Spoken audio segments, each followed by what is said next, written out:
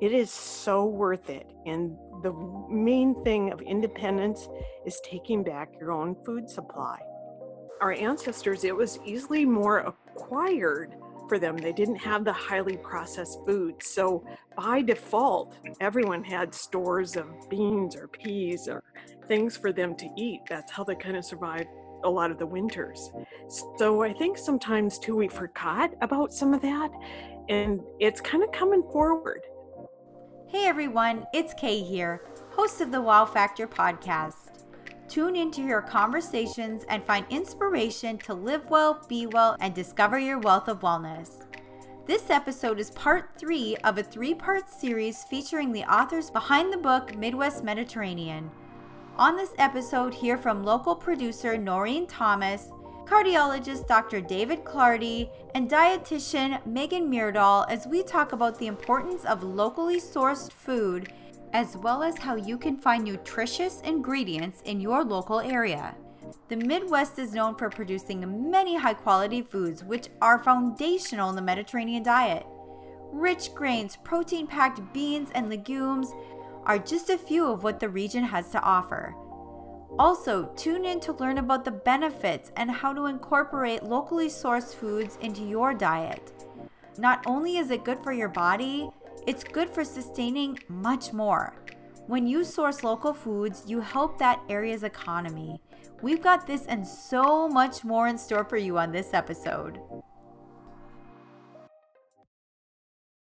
We're bringing this Mediterranean diet all the way from Europe to the great Midwest. And I'd love to hear perspectives on how can we as a community embrace the local options for food to create a Mediterranean style, cooking style, lifestyle, and how can we utilize local farmers and local growers to our advantage that way. I think that's such a great question, Kayla. And as we've said, it's so great to have Noreen as part of this project, to have that farmer perspective who is growing so many of the amazing foods that are components of the Mediterranean diet. I think it's interesting when you look at the Mediterranean diet and you see some of the things that people consider to be kind of the hallmarks of the Mediterranean diet: the olive oil, the nuts, the red wine. And a lot of folks don't think of those foods as foods of our place in the world, right? This northern prairie. And wine is actually something that is changing now. We are getting more hardy grape varieties that are being grown in this region and producing some really nice wines. It's going to take a while for us to get to be a place that is growing olive trees or nut trees here. There'd have to be some pretty big advances in plant breeding and that type of thing. But one of the things that I really encourage people to think about with the Mediterranean diet is that the foods that are really at the base and the core of that diet are grains and legumes. So that is your oats that Noreen grows amazing, the barley, the whole wheat, those wheat berries. We grow all of those things here, and they grow tremendously in our part of the world. And then when we're talking about legumes, that's beans, peas, chickpeas, and lentils. Those are your plant-based proteins. And those also are, our climate here is perfect for growing those foods. So if you base your diet in legumes and grains, that is the base of an extremely healthy diet. And our place in the world grows those foods and grows them so well. So that's one of the things that I really like people to know and think about and appreciate in the Mediterranean diet, if you're specifically looking from a local perspective. I think also if we go backwards a few steps, if we look at what the native people ate that were from here, hazelnuts grow wild in this area, and they ate those, as well as actually some of the really great beans were developed by Native Americans from way back. And even the oats, the wild oats that stuck up out of the snowbank, they would use those in grains. So sometimes even if we look back at what ancestors, the Europeans, did, look at some of the Scottish heritage with the oats that came from a long time ago, some of them, our ancestors, it was easily more acquired for them. They didn't have the highly processed foods. So by default, everyone had stores of beans or peas or things for them to eat. That's how they kind of survived a lot of the winters. So I think sometimes too, we forgot about some of that, and it's kind of coming forward. People like last year, in fact, the beans, it was hard to find. They're easy to store and easy once you figure out how to prepare them to go forward. So I think there's some really interesting history along that, as well. Those were foods some of our ancestors ate as well. With your comment about the processing and how, I think that's one thing that is in our part of the world, we grow a lot of raw ingredients that are on their own without the ultra processing that happens are healthy foods, right? The wheats, the different grains that we produce here. But when we refine them into these ultra fine flours and then bleach them and remove the different nutritious components of them that are part of the whole grain, it's a very different process in our bodies that happens with those. In terms of the metabolic reaction and the metabolism and those things. So really thinking about the choices that we're making for those local foods, making sure that you're trying to, that's a message that gets stressed a lot in the Mediterranean diet is choosing whole foods as minimally processed as possible. So getting them in their whole intact farm. And I always use, my example always goes to the oats because I think oats are such a perfect example for thinking about processing. So Noreen sells oat groats, which Noreen, interject if I'm explaining this incorrectly, but that's essentially the whole grain that you're getting that whole oat. You're just taking off the outer shell, but there's no processing that happens with that. Where if you have a steel cut oat, they cut that oat into pieces, which is another level of processing. When you have rolled oats, that's flattening the oat. When you have quick cut oats, the 1 minute ones, they're cutting that rolled oat into little pieces. And then you have oat flour. So you have this spectrum of all these different oats. And if you think about that processing, every step in that processing is taking away work that the body would have to do. And so it makes it a much more quickly metabolized food. And so getting to that whole oat groat is going to make your body work harder. It's going to send more of those resistant fibers down into your lower GI. They're going to feed that good, healthy gut bacteria. It's going to slow that metabolic reaction and not have insulin spikes. It's all these good things that we want to be happening in our bodies, which are core tenets of the Mediterranean diet. I think that's really fascinating listening to all of this. And actually, there's several experts have said that if our diets were confined to just eating everything that just grew out of the ground as is, the incidence of type 2 diabetes would be much lower, if not practically eliminated. And so this is just tying into what Megan just said, and also what Noreen has said. And I just had a question. You talk about the whole oat growth and all of the types of foods, the whole grains and foods you get here locally. Where can you get those? Where is the best place? I know I obviously have farmers markets during the summer, but is there any place where you can get those and where they're easier to get? I mean, I know you can go to the grocery stores and you see everything, but is there any special place where you can get these locally grown type grains and legumes? Oh, thank you for that question.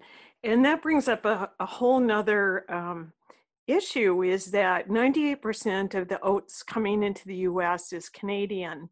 And they are steamed several times before they're even rolled, whereas we cold roll them. There's no steaming of that oats. So sometimes those oats are 2 to 3 times before the consumer gets them. And that's to be on the shelf stable for years. Whereas if you just roll them like we do, you have the whole grain, but it's like Burn Bombs, natural grocers. You can do it online as well.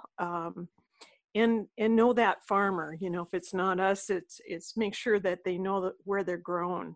Because sometimes there is, repackaging where they're getting them from Canada and repackaging them and they say US, but that's not correct. So the oats from this area actually are very, very high in antioxidants. What we found too is they contain phenols, very high amounts actually. And there is a natural probiotic that occurs in the oats done by Dr. Sharkart at NDSU that we didn't have any idea. It actually helps for the negative bacteria that causes ulcers.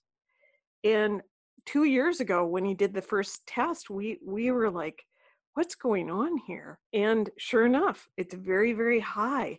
So the oats from this region, being the richest soil probably in the world, really translates to what's in those grains as well.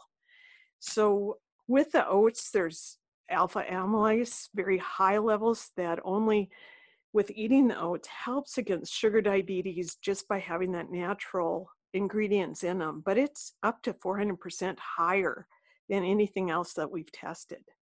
That is incredible, just to know that, this is right in our backyard and local farmers are raising these crops for us. And that's something like, I think the Midwest gets a bad rap sometimes when it comes to our, ability, our growing season or our, things like that. So I really love that this is going to shed light on the abilities that we do have, especially with those, like Megan was saying, those great processes in the body to break down like all these different levels to help metabolize this product, this food, and then the gut health components of the oats themselves.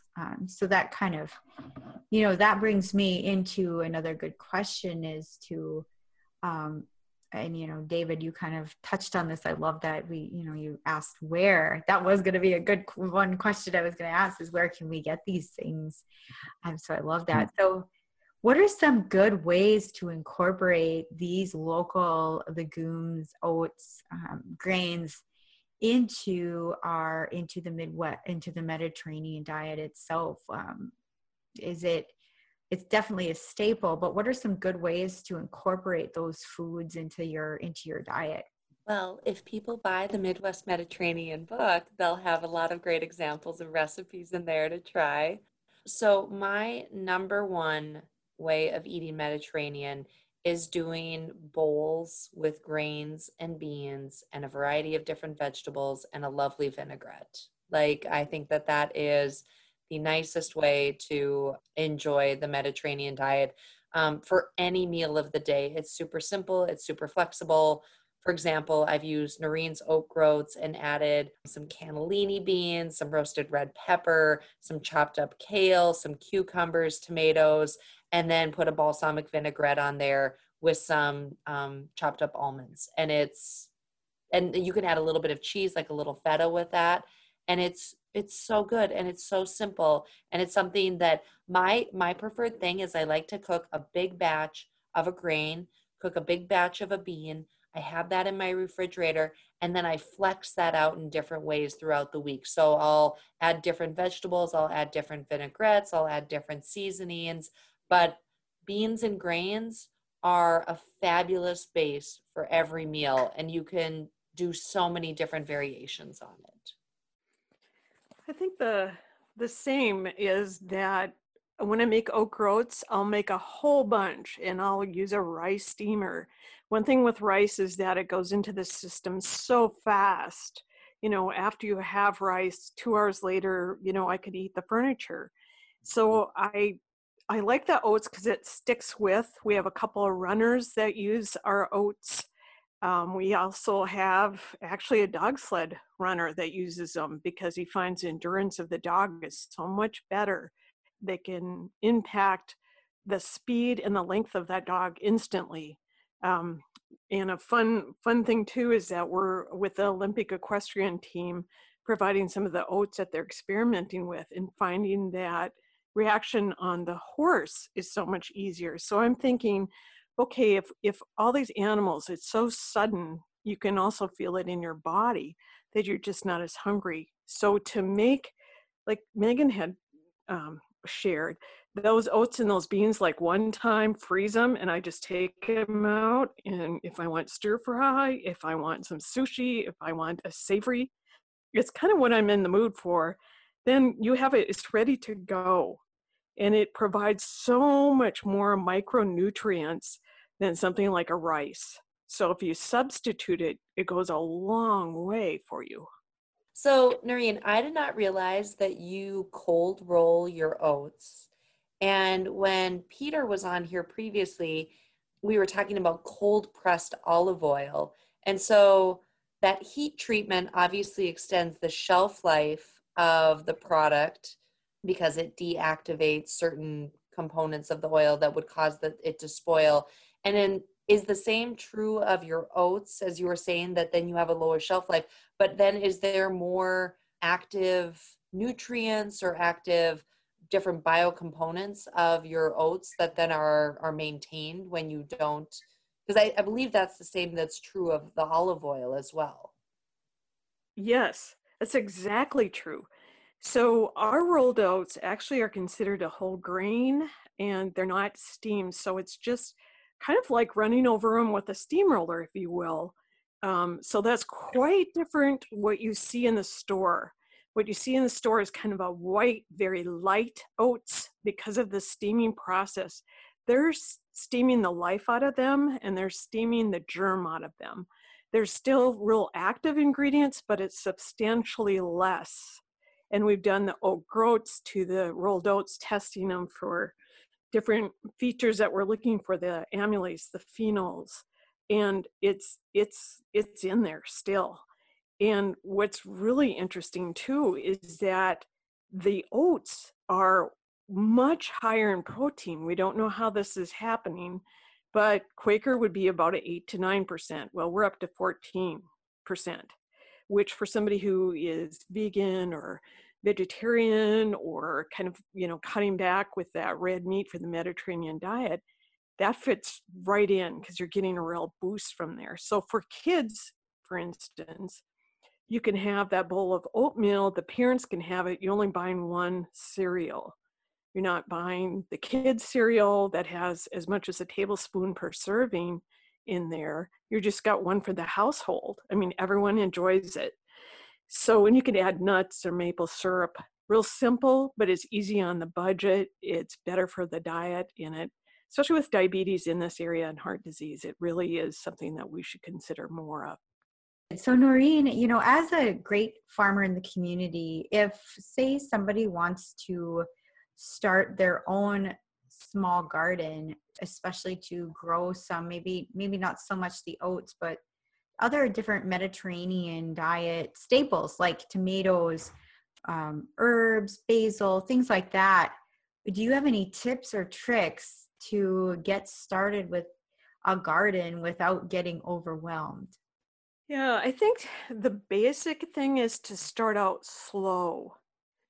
Start with a couple of plants and then kind of maybe have Megan actually with her organization has some of the boxes there, little free gardens. I'd start out slow with something like that. If you're have a friend near you, maybe you can share the workload and share the harvest as well. Those are great tips. I would also start with transplants, where some of the things just till you kind of get your confidence up, especially tomatoes in this area. If you have the transplants, you can kind of get a faster lift. I would definitely look at some of the heirloom varieties, and I would definitely include squash, just because in fall, you can, I still have squash in my basement January, February. So it kind of extends that season, or you can freeze it to use. So I think a combination of all those things that you really like the flavor of, and then have one experimental that just, gee, I think I'll try this. I would probably also buy my seeds really quick. because last year a lot of places ran out and they're already starting to get pressure. So kind of a tip there for you. But start out slow, do something like a lettuce, too easy to grow. You can do a window box with the herbs. It smells absolutely fantastic in the house then. Those herbs really are the best. I absolutely just love the smell of basil in the summertime.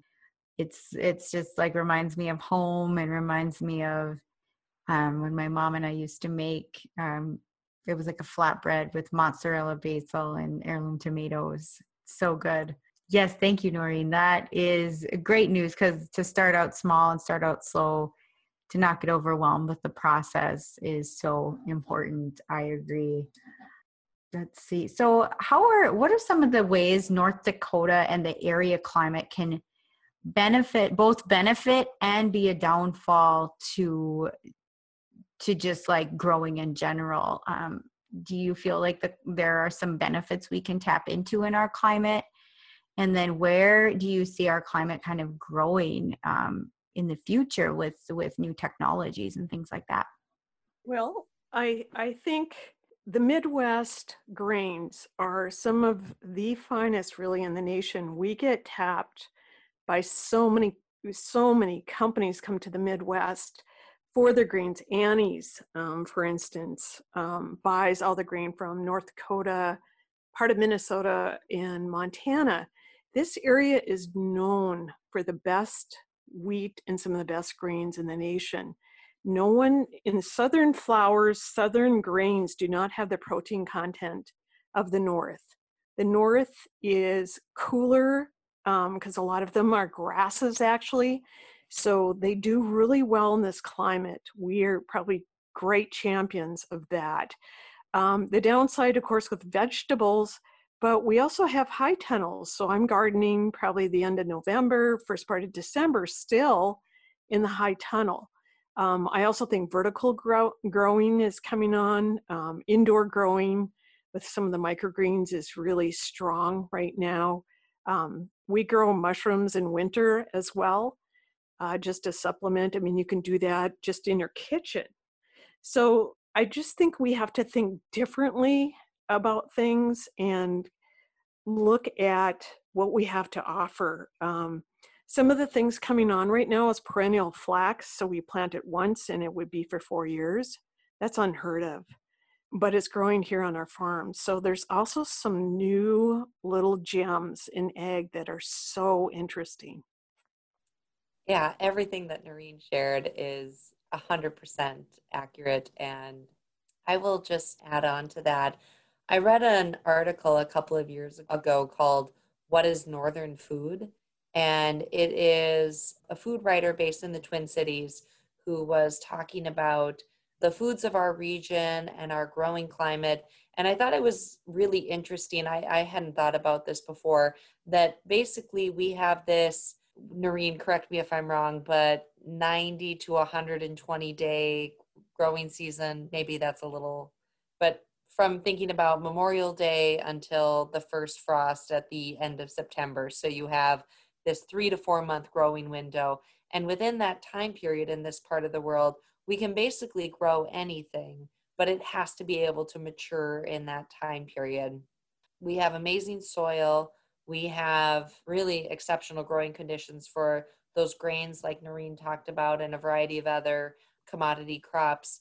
But those fruits and vegetables, they have that limited season, and we obviously can't grow those throughout the winter. So it's really enjoying what we can during the producing months, and then utilizing those preservation techniques that we have today to extend the life of them, whether it be pickling, canning, freezing, and making use of that.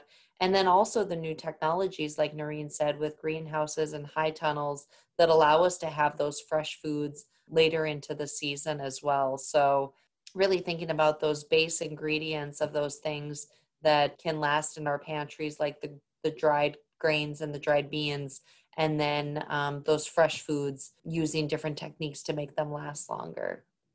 That is so true. I think about some of the things in the pickling and the canning that my mom does every season after her garden to kind of keep those those foods to last throughout the year, and she's really gotten good at kind of finding what works, and it's all about that experimentation and then utilizing the dried legumes and grains as well. So we talked a lot about, North Dakota, the benefits of the growing season, how we can utilize the most advantage of our growing season using, preservation of the foods, and as well as the tunnels and the, greenhouses and things like that. And that's really incredible to see some of the advances. What are some of the, Megan, you had mentioned do you know anything about, or if anybody knows about, like the grapevine advancements? I know NDSU does a lot with the grapevines, and I've been out to Alexandria at Carlos Creek. They talk about some of the advancements of the grapevines that they've been able to create these hardy grapes. Is that something that you'd like to share on a little bit? Sure. So yeah, so I'm the organization that I'm a part of, Food of the North. We host a monthly event called First Fridays. And back in August, we had a conversation with local winemakers who are producing wine with grapes grown in this northern part of the country. And traditionally, grapes are a much more sensitive plant that is better grown in a temperate climate. But with advances in plant breeding, they have been able to create grape varieties that are much more tolerant to this cold, much more, some might say, harsh environment that we have here up in the north. So Harleen Hatterman Valenti is a grape breeder with the NDSU, and she spoke at the event and talked about some of the advances they're making with not only creating these hardy, more cold resistant grapes, but also working with local winemakers to make sure that they are grapes that are able to produce some really interesting, wonderful wines. And so locally we have 4E, Rookery Rock, Bear Creek, which all have their own vineyards today that are growing these different grapes. And it'll be really interesting to see, like, how they talked about it is that we're very much in the infancy of our grape and wine industry in this area. But if we look at other places in the world that have these really developed, advanced wine communities and wine cultures, we're 20 years in and they're hundreds of years in. So there's so much room for new opportunities and potential, and it'll be really fun to watch that evolve. But if folks haven't been out to some of those places, I think there's definitely a perception that people have about what local wine in this area is, and they think of it as this ultra sweet strawberry rhubarb or a choke cherry, which those can be interesting too, and they have their time and place, but they're not a kind of a really a classic, something that you'd like to drink with a meal, where these wineries are really making things that are interesting and balanced and flavorful and really based on the ingredients that are grown in this place in the world. So it's pretty awesome to hear where we're at and hear these people who are a part of that talk about where we could be going in the wine world in the future. Megan, I really like that. My husband and I are actually really good friends with Greg and Lisa Cook of 4E Winery, and they have a great Frontenac. Yep. Frontenac, thank you. They have a great Frontenac wine over there that we just absolutely enjoy, and you can have that with a great meal. And it's nice to see that that we are starting to grow in that department, as well as as many other foods. David, I've kind of got a question for you too.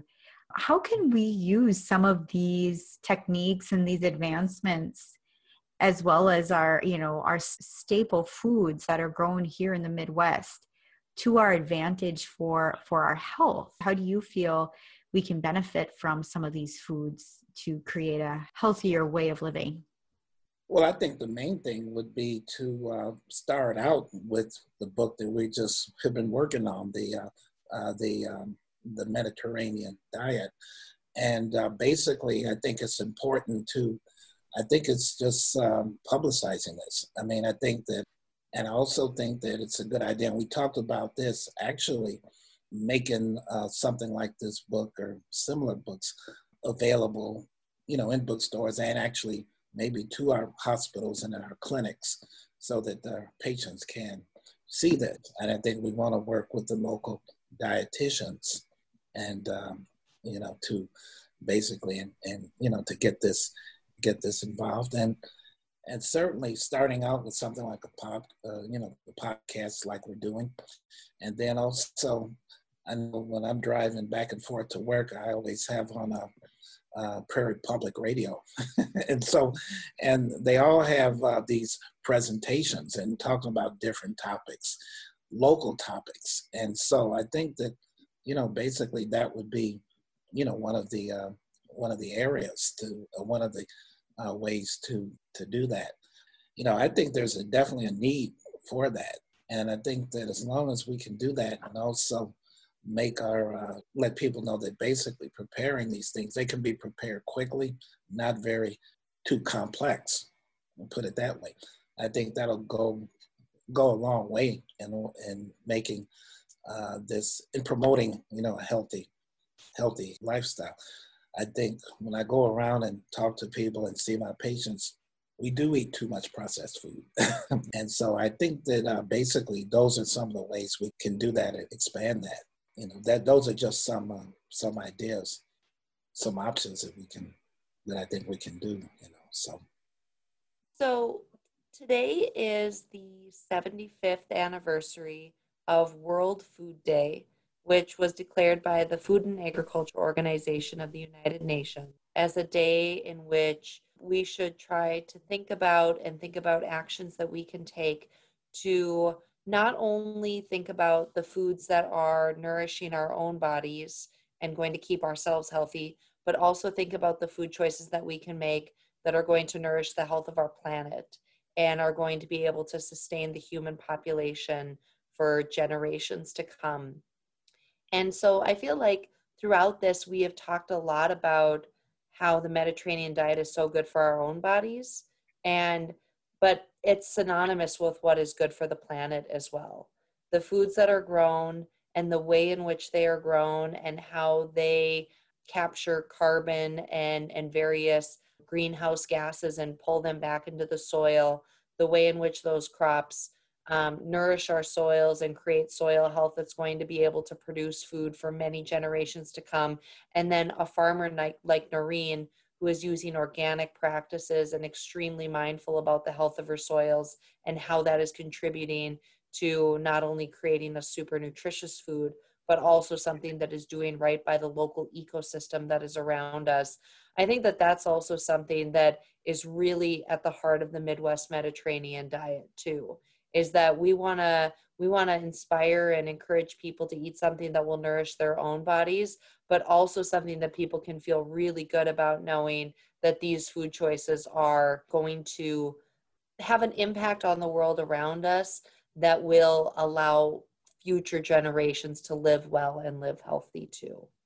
Thank you, Megan. That is so well said. That is something that's so important that, it just like right when you started saying that, it was like light bulb, the food needs to be sustainable to continue onward. That's huge. And, especially with our soils nowadays, I've heard of, crises with lacking of magnesium or other like really important elements that the body needs to, to make sure our soil is fed as well, is so important. I love that you brought that up. Well, and Noreen could add in some really interesting commentary. As agriculture has changed, our region of the world used to produce much more wheat and barley and oats and various things. And then as climate has changed and plant breeding has changed, corn and soybeans moved up into our part of the country over the last 20 years and replaced a lot of those grains.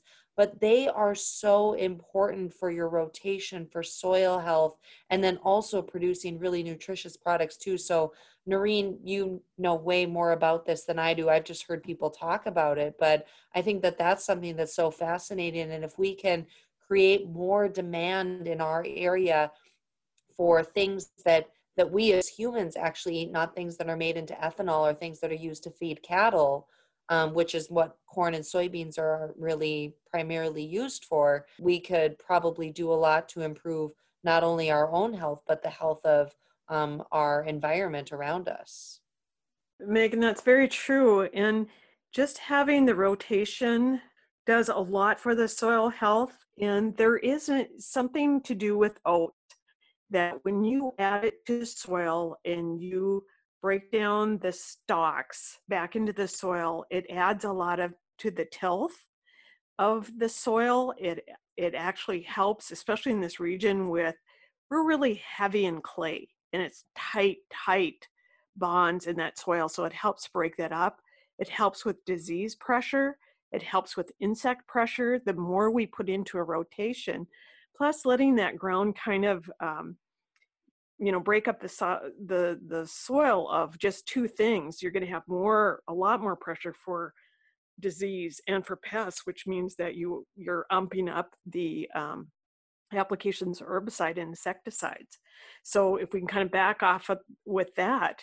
And there's also multi-cropping where we're trying to put peas and barley together. So what that does is the peas add a lot of nitrogen, the barley, somehow the two really do well together. And that is something we're starting to see more and more. So you're always mindful of keeping that covered, and even a cover crop in the area is starting to kind of take off. So adding oats into the mixture, even just as a nurse crop to once you put alfalfa down, the oats immediately help keep the seeds in the soil and help with erosion as well. So we're starting to see so many more benefits than we ever saw before. And all of those things are not only benefiting that soil, but they're creating a more nutritious product of what you're growing because you're adding all of this back to the soil, and that's where the food is getting its nutrition from. I'll also say that understanding soil health and the connection with food is a very complex topic. If you want, if any of the listeners out there are looking for a great primer on this, there's a new Netflix documentary called Kiss the Ground that talks a lot about soil health and features a lot of different farmers. It actually features Gabe Brown, who is a farmer just outside of Bismarck, North Dakota, and talking about his different grazing that he uses with his cattle. But it's a really nice way to visualize and understand this connection between the choices that farmers make and how that impacts the health of the soils as well as the crop that they're producing. Thank you, Megan and Noreen. That is again another light bulb moment. I'm definitely going to have to check that out because my husband actually has a background in soil science from South Africa. So, but he does have that love of the soil and understands like the different minerals and different components that make for a healthy soil. So I'm definitely going to have to link that up in the show notes. And it's so interesting, I mean, if we think about this high plains that we live in, this northern prairie, the grasses, we were a grasslands before any of this was tilled up and made into production agriculture for millennia. And that grasslands, that process of these buffalo that were grazing and they'd eat down to a certain amount and they'd trample this down and it would just continually build up over and over again. This process of putting this organic matter and these grasses back into the soil and back into the soil and back into the soil, all of those years of that practice is what created the amazing soil that we have today, and why we talk about how we're one of the most fertile places in the country, if not the world, because of that practice of re-putting this organic matter back into the soil. And so hearing someone like Noreen who talks about being so thoughtful and intentional about continuing to do that so that we don't strip away all this amazing topsoil that has been created over all this time and leave ourselves without food producing land. And hoping, and I know that there are more and more farmers that are talking about that and doing that, but it's really essential for us to be able to live that Midwest Mediterranean lifestyle if we have farmers who are being extremely thoughtful about how they're growing that food and creating soil that is going to allow us to produce that for the future. One of the examples, when you look at areas of the world that the soil has not been taken care of, the civilization really suffers. Their food supply becomes very limited. You know, you think back the dirty 30s, they knew that was happening. And out of that came things like the NRCS office, because they knew it was blowing, all the land was lifting off. And the old theory of, there's actually Dave Montgomery is a PhD in Washington State, and he's real intrigued with organic matter because we were probably a 2, 3, embarrassingly. And we were able to move that up to about an 8 reading on the organic matter. And that was done within years. He said normally that's done over 100 to 500 years, but that thinking is old. You actually, if you take a barren lot that's been mistreated, you can actually turn that around with cover crops, putting different things that add to the soil. Because one thing we used to think about is a little fertilizer is good, a lot is even better. But that thinking is starting to stop and saying, wait a minute, we've applied all this massive amount, we've got it into our lakes and streams, we're not allowing it to be uptaked from the soil. It's almost like you keep throwing on more. So there's a new thinking, just some research released this week, in fact, saying, wait a minute, if we cut back on some of those things, we're actually seeing the plant health go up. So there's kind of a different thinking that's happening. And I know farmers that would roll their eyes like, oh my gosh, we don't add that, we're not going to get our protein in our wheat. But some of the studies are saying, you know, we've been too far, we've been too much. So I think you're going to start to see that in the upcoming years. Thank you so much, Noreen, for that insight. It kind of like brings us back full circle, kind of a less is more concept. And that's sort of, again, what that Midwest Mediterranean diet looks like. It's, you know, getting back to the whole foods, getting back to the wholeness and just celebrating the simplicity of it. And that is, that's what I really love about it. And kind of like in wrapping, I thank you all so much for being here and shedding light on the soil, the diet, the foods that we can produce here. And just for this 3-part series in general, it's been just such an honor to work with everyone. Do you have any last minute thoughts or last minute things that you want to add to share with our audience about any aspect of the Midwest Mediterranean cookbook, lifestyle, food that you want to share? I did have a little light bulb moment myself, going over it, listening. And this is in response to one of your questions, Kayla, earlier, about how we can basically disseminate this information. I know a long time ago, or some time ago, before the coronavirus and everything, we used to do public seminars.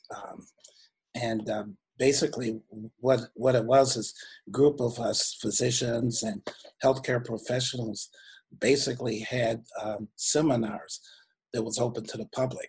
And they came and actually they were fairly well attended because people were very interested. And I know we have done some in the past about healthy lifestyle, eating, and that sort of thing. So I'm thinking that maybe this might be an option for us, you know, in the future to do that. And I think that would be a good way to let people know what the Mediterranean diet is, and definitely the health benefits and the things that we have up here that can create the Mediterranean diet and a healthy diet. You know, it's an honor to be on this with David Clardy, who is a physician at Sanford and a very, very well-known medical doctor in our community. And then Noreen Thomas, who is a really one of the driving forces behind the local food, the organic food movement in our region, and has been for a very long time. And so I would say for folks who are listening to this podcast and thinking about these foods that we're talking about, right? So we're talking about this Mediterranean diet and this diet of people that live thousands of miles away from us, but how to really make that a part of your life and really incorporating everything that's around us, all the good things that are around us into that. I would really encourage folks to seek out relationships with those local farmers, to find the Noreen Thomas in your area, or contact Noreen and have her deliver grains to you, or buy the grains that she offers. There are more and more and more farmers who are looking to sell their products locally, whether it be at farmers markets or direct to consumers. And I would say that has been a growing trend for decades. And COVID has taken that up to another level of farmers seeing their markets disrupted, and they want to find more local marketplaces. So for yourself and your family, seek out those relationships and try to find those good, nutritious local foods. If you're a person that's in a position where you can buy those foods and serve them in your restaurant or at your grocery store or whatever it might be, let's really think about celebrating and enjoying these amazing things that are grown in our region, and making them prominent, accessible, and then hopefully folks can, with our cookbook and other resources, find amazing ways to enjoy them that are nutritious and delicious. I would just like to say that with this book, you have people from different fields that are all coming together that really agree that, you know, it's good for your health, good for your family, good for the environment, good for the local economy, and it supports local farms. When you vote with your dollar, I can't even tell you what that means to the local farmer. It is such a boost. And it really shows the importance of family as well. To me, what I serve my family is an extension of who I am. It means that I care enough that I am going to go that little extra effort. And I can tell even on my own body when I don't make such good choices that, you know, we all have those slips, but when I have those, I pay for them. And so I just want to encourage everyone, for yourself, for your family, and for your community, to really get out there, you know, even if it means gardening, starting slow, it is so worth it. And the main thing of independence is taking back your own food supply.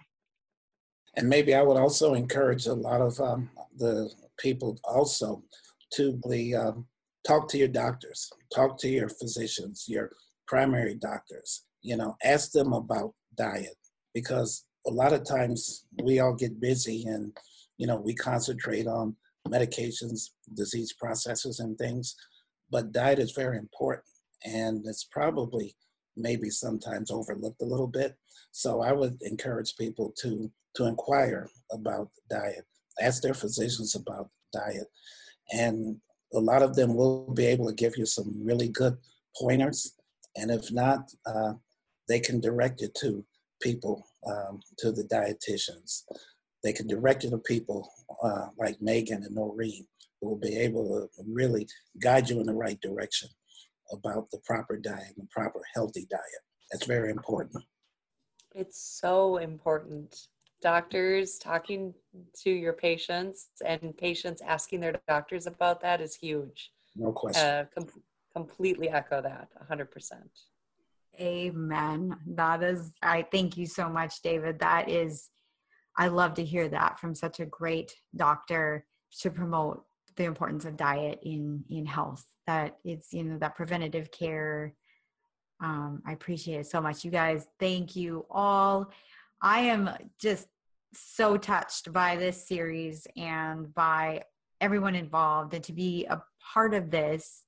I thank you all so much for this opportunity to share the Midwest Mediterranean from each of your perspectives.